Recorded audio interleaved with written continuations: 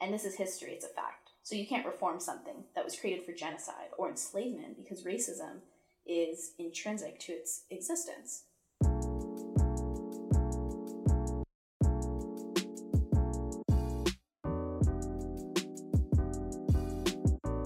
Welcome back to episode 4 of The Global Get Down. I'm your host, Gizel. In today's episode, I am joined by Hailey Dash, an undergraduate student at UBC in her 5th and final year specializing in international relations and social justice. She is the co-founder of ASILU Collective, which is an anti-racist feminist group working to abolish police presence in Ottawa schools. Welcome to the show, Hailey. Thanks, Gizel. I'm happy to be here to talk about the work I'm doing and in the comfort of your room. Yeah, it's nice to be able to record this episode within our household because we're in the same bubble and... Yeah, very COVID friendly, and I get to wear my house slippers in your rocking chair. Cozy and COVID friendly. Yes. And we would also like to acknowledge that this episode was recorded on the traditional, ancestral, and unceded territory of the Musqueam, Squamish, and Tsleil-Waututh First Nations. Alright, so let's get started by taking it back to how you embarked on this journey. What resulted in you pursuing this collective and your initiatives? Yeah, so earlier this year, around April,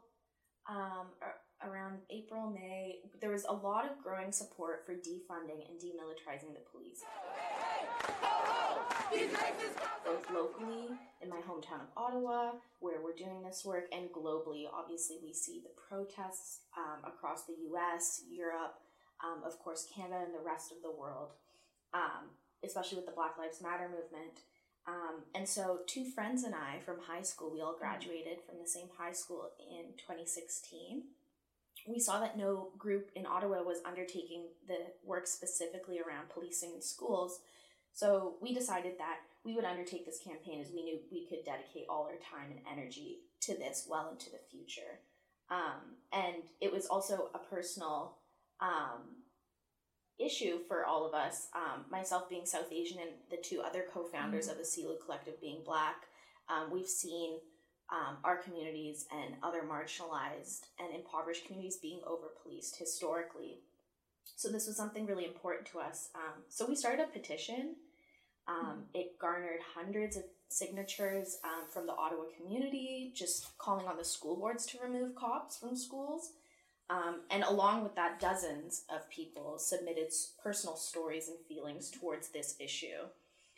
So policing in schools is really, really key to policing in general and, carceral systems in Canada, especially considering the school-to-prison pipeline. And it just allows this kind of environment of policing to be sustained and allow Black, Indigenous, and other marginalized communities to continue to exist under a violent oppression from a very, very young age. So it's very dangerous.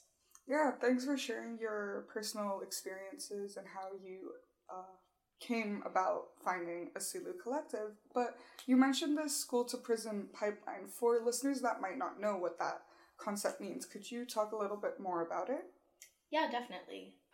So the school-to-prison pipeline essentially is the over-policing of racialized and other marginalized youth. So this could be like low-income, drug-using, disabled, and of course Black, Indigenous, Muslim youth. And so they're over-policing in both in their schools and on school property as well as in their neighborhoods, results in the overrepresentation of these children in carceral facilities. So this starts off as youth detention centers and then transitions into prisons. So it's like the very nature of the name itself. It takes these kids out of their school and puts them into prisons. Yeah, exactly. And it's happening because of their differences, most often their racial differences. And this is really evident in Ontario, where I'm from, because of the extreme overrepresentation of racialized youth, especially Black and Indigenous boys and girls in youth detention centers. Like Black and Indigenous boys are 4 to 5 times more likely to be in these centers compared to their white counterparts. And then Indigenous girls are actually 10 times more likely than their white counterparts and peers to be in these detention centers. Yeah, those numbers are staggering to hear, and it's quite a daunting statistic too. Yeah, it's very, very alarming. And so something else that's really important to the school to prison pipeline is that not only police are taking part in this, but policing can also be perpetuated and acted by teaching administration through kind of like a zero tolerance approach. So in Ontario, for example, this is enacted provincially through the Safe Schools Act from 2001. And so these kids are targeted not only by cops, but also the teaching administration who patrol their halls, and they view the behavior of racialized children as adultified, meaning that it's instead of being seen as typical teenage behavior, they're now seen as criminals. And what they're doing is seen as criminal activity. And so from a very young age, these children are met with police violence, and they're interrogated, accosted, arrested at school because of this, in their neighborhoods because of this. And so it sets them up for a lifetime of policing. And the work we're doing on the school to prison pipeline is in high schools, which is where most of the police presence is across Canada. But this also happens when the teaching administration is involved. They'll call police officers to elementary schools and to handle younger children. And in Peel, which is right outside of Toronto, a 6-year-old Black girl, she was like handcuffed and restrained on the ground by multiple police officers because the teaching administration called them to do so. Why were police at the school to begin with, and what are they saying? Well, Ken, police were at the school because staff had called 911 saying the girl was acting violently and that they couldn't calm her down. Police say it was necessary to handcuff her because she was a danger to herself, other students and staff, but the girl's family and their lawyers say the force was excessive. These stories you share and you hear, it just continues to emphasize how bad this issue is getting despite everything we're doing. Yeah, definitely. And it's like important to talk about this in the Canadian context, just because in the news we usually see and talk about the US. Right.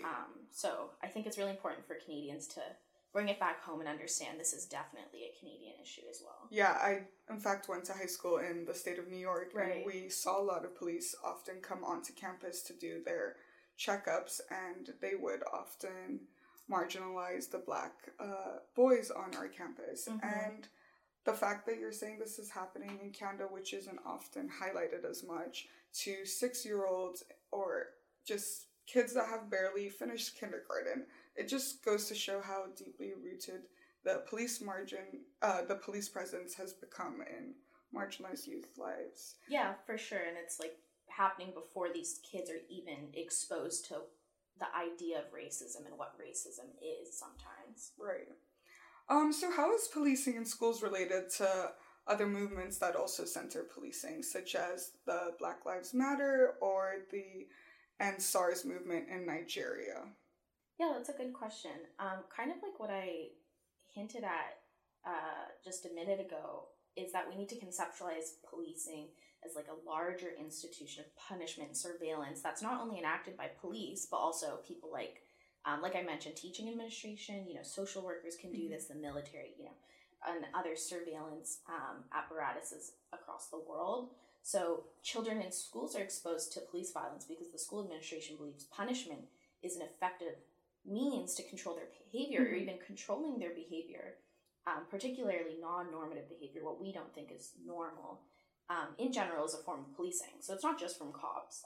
It's just essentially the enforcement of a set of rules by anyone who is able to like systemically ensure the disenfranchisement of marginalized communities. So you mentioned SARS.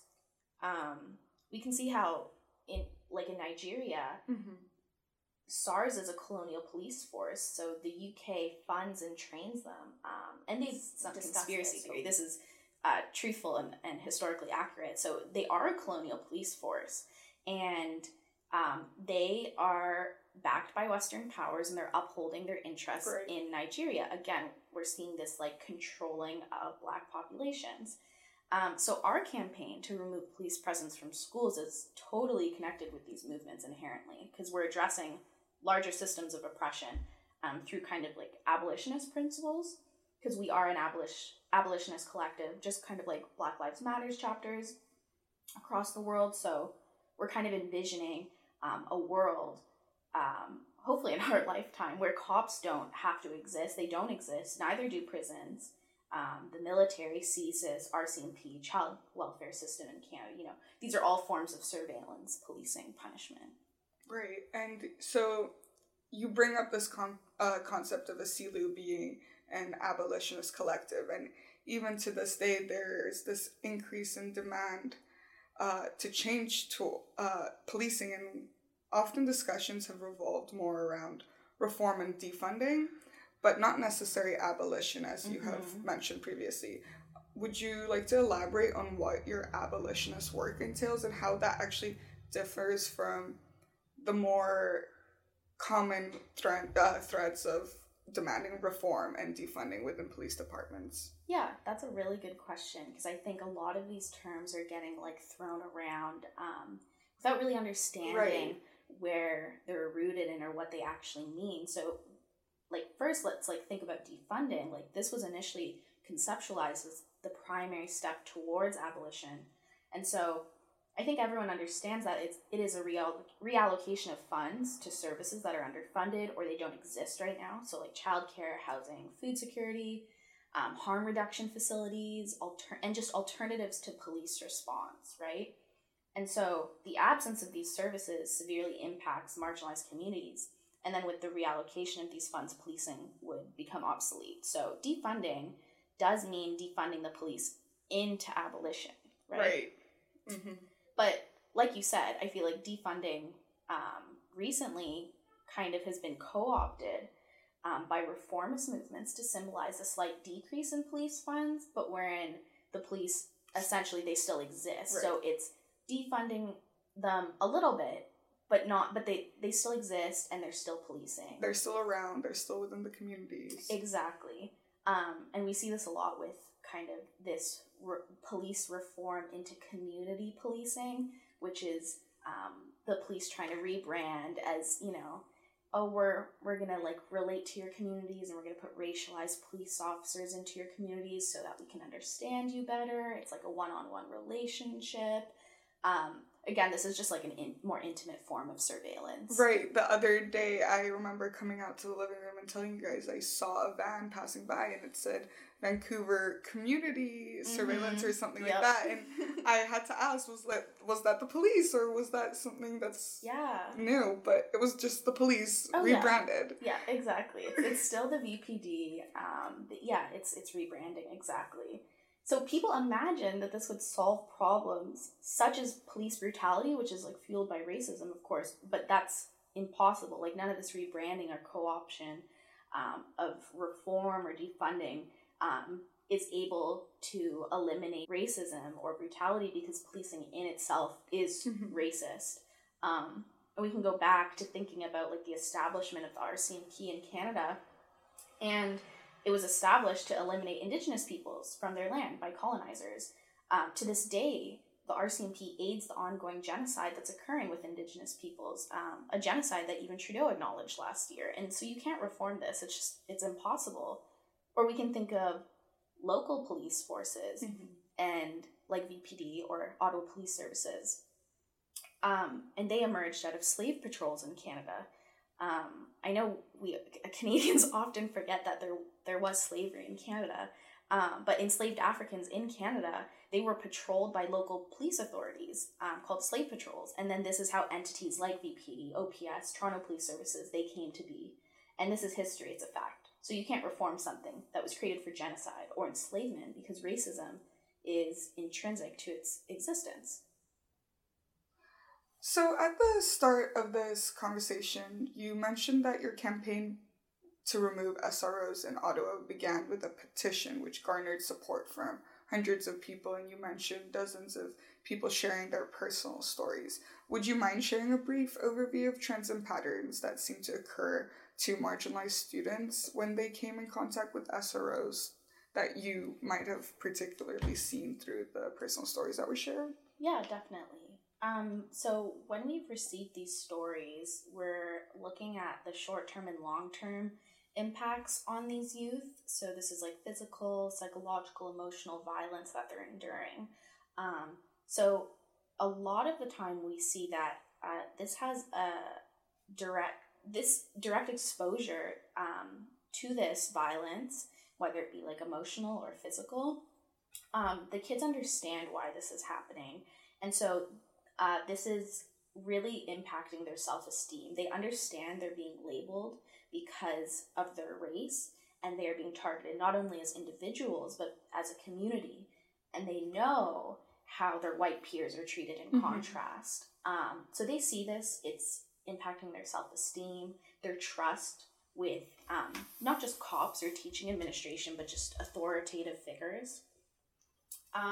Something else that we've seen is that a lot of these kids are saying that they already see police in their neighborhoods very frequently. So police presence is actually something that never leaves their lives, because when they leave their home, they walk to school, they bus to school, whatever, and then they arrive, and then there's more cops. And the SRO program is quite unique because it actually allows police officers to follow kids home and deal with so-called school-related issues outside of the school. And so police officers under the SRO program are allowed to speak to these minors without parental supervision and whatnot. And so a lot of these kids have said that they just can't, they can't escape it. Something else that really stood out was the police-involved suspensions for Black and Brown youth. It's often boys whose dress code is heavily policed, and it's policed by police officers and administration, because anything that they wear, especially Black youth, is seen as gang affiliated. So like do-rags or bandanas. And these kids are just trying to go to school and look good. Like these are accessories for them. But they are seen as criminals as soon as they wear this. And so it's their culture that's being seen as criminal, and also their Blackness as well. Yeah, so you mentioned these young boys and heavy policing on the dress code. What were trends and complaints you saw among girls, especially since earlier you mentioned Indigenous girls were 10 times more likely to be incarcerated than their peers. So is there an example or anything you've heard from girls' experiences? Yeah, definitely. In terms of girls, we got a lot of, this was something that that wasn't necessarily on my radar when we first started doing this research and this outreach with youth and our campaign when it began. But police a lot of the time are called to investigate sexual harassment and assault complaints from girls. So when high school girls are going to administration about something like this, a lot of the time they call in cops to deal with this, which of course is very problematic. And so what happens is these police officers will, so-called interview these young girls, and these girls have raised concerns explaining that police officers have slut-shamed them. They're trying to poke holes in their stories, delegitimizing their stories through that.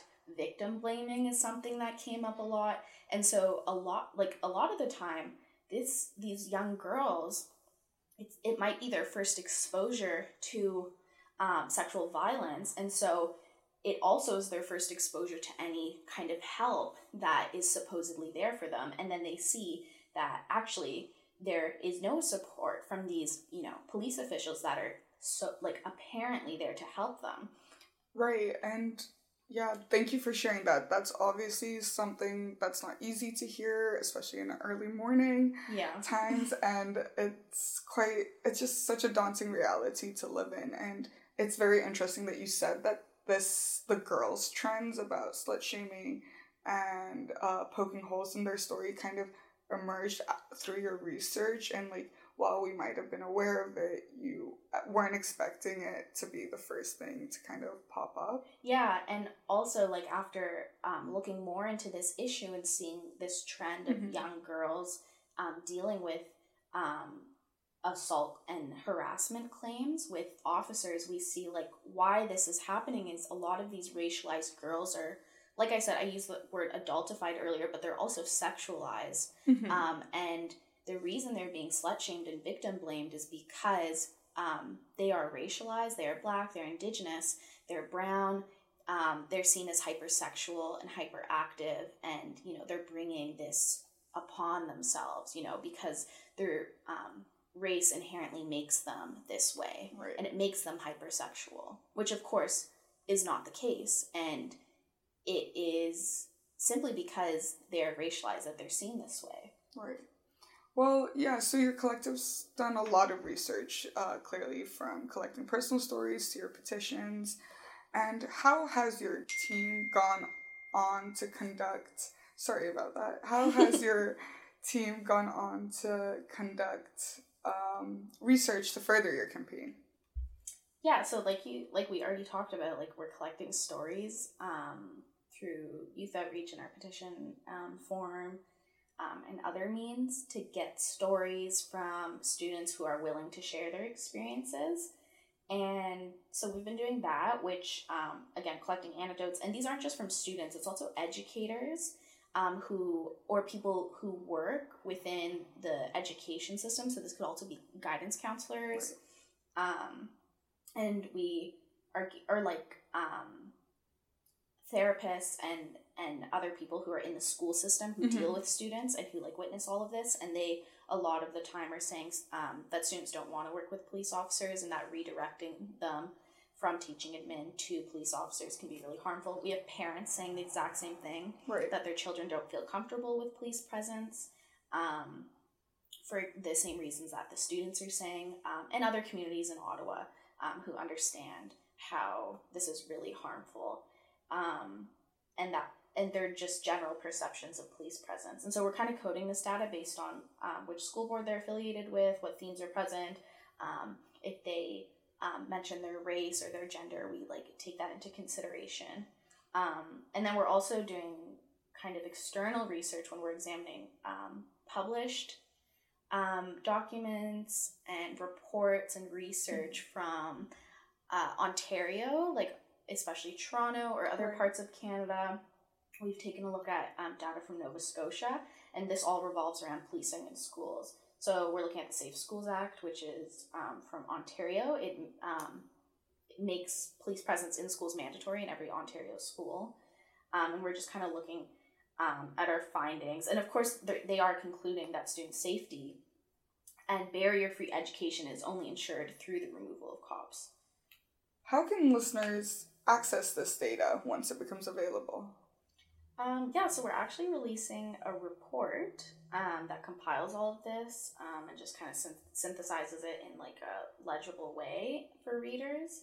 And we're going to be releasing that in coming weeks, and so they can subscribe to our mailing list. So we send frequent updates, or they can look on our social media. Again, we put frequent updates.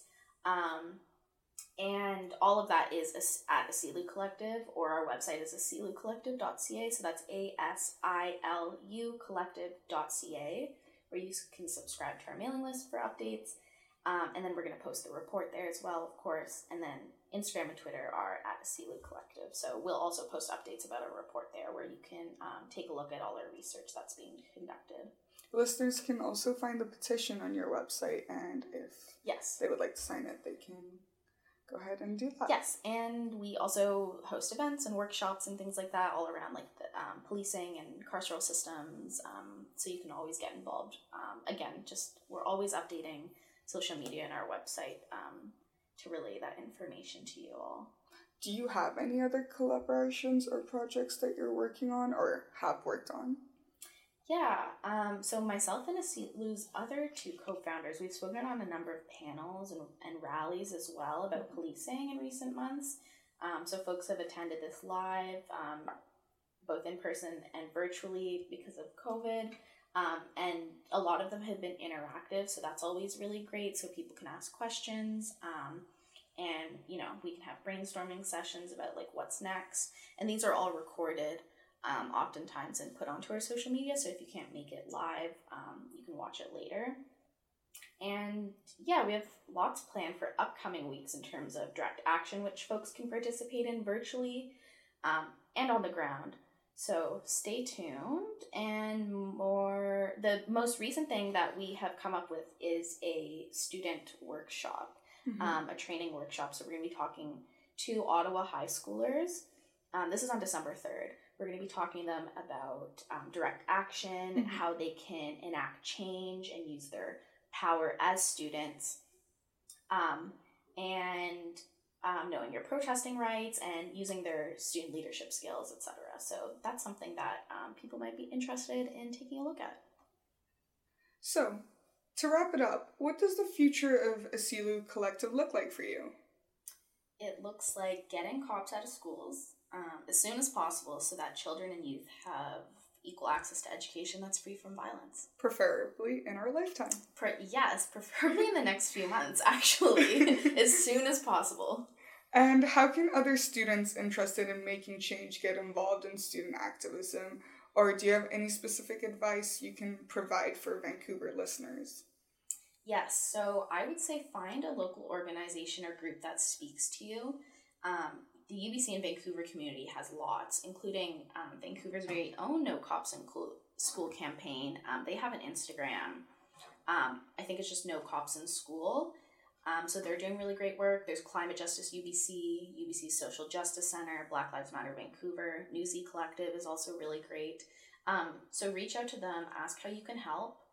And if you don't have time to commit yourself to this work with them, you should redistribute your money to these orgs or similar orgs or Indigenous movements whose land you occupy. That's always very important because this is unpaid work and these people are just doing it because it's out of survival for their communities. So money is very important in these times especially.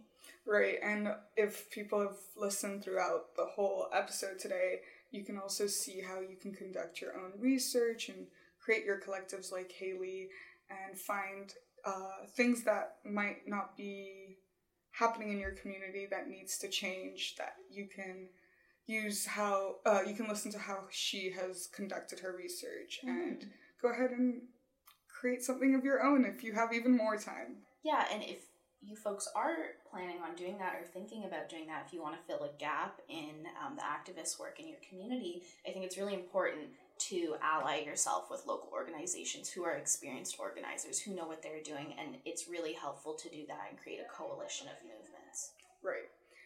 Thank you for sharing that as well. And how can listeners support ASILU specifically and your mission or get involved with the ASILU Collective?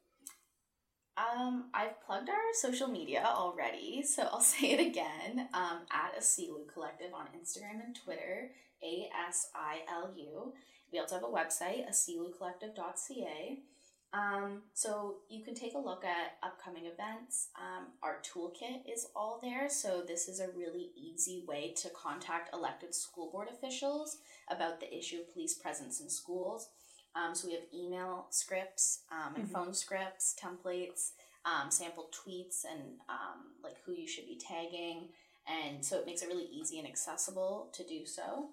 And if you want to get really involved, you can contact us via DM on Instagram or Twitter, or you can send us an email, which is asilucollective@gmail.com. Again, it's ASILU collective@gmail.com. And you can reach out to us there about something you'd like to specifically work on with us. Thank you, Hailey, for joining me on this episode of The Global Get Down. Thank you for having me in your room. This was fun. It really was. It was also nice to see dogs passing by through the window. Thank you to our audience for listening to today's episode of The Global Get Down. We'll see you soon.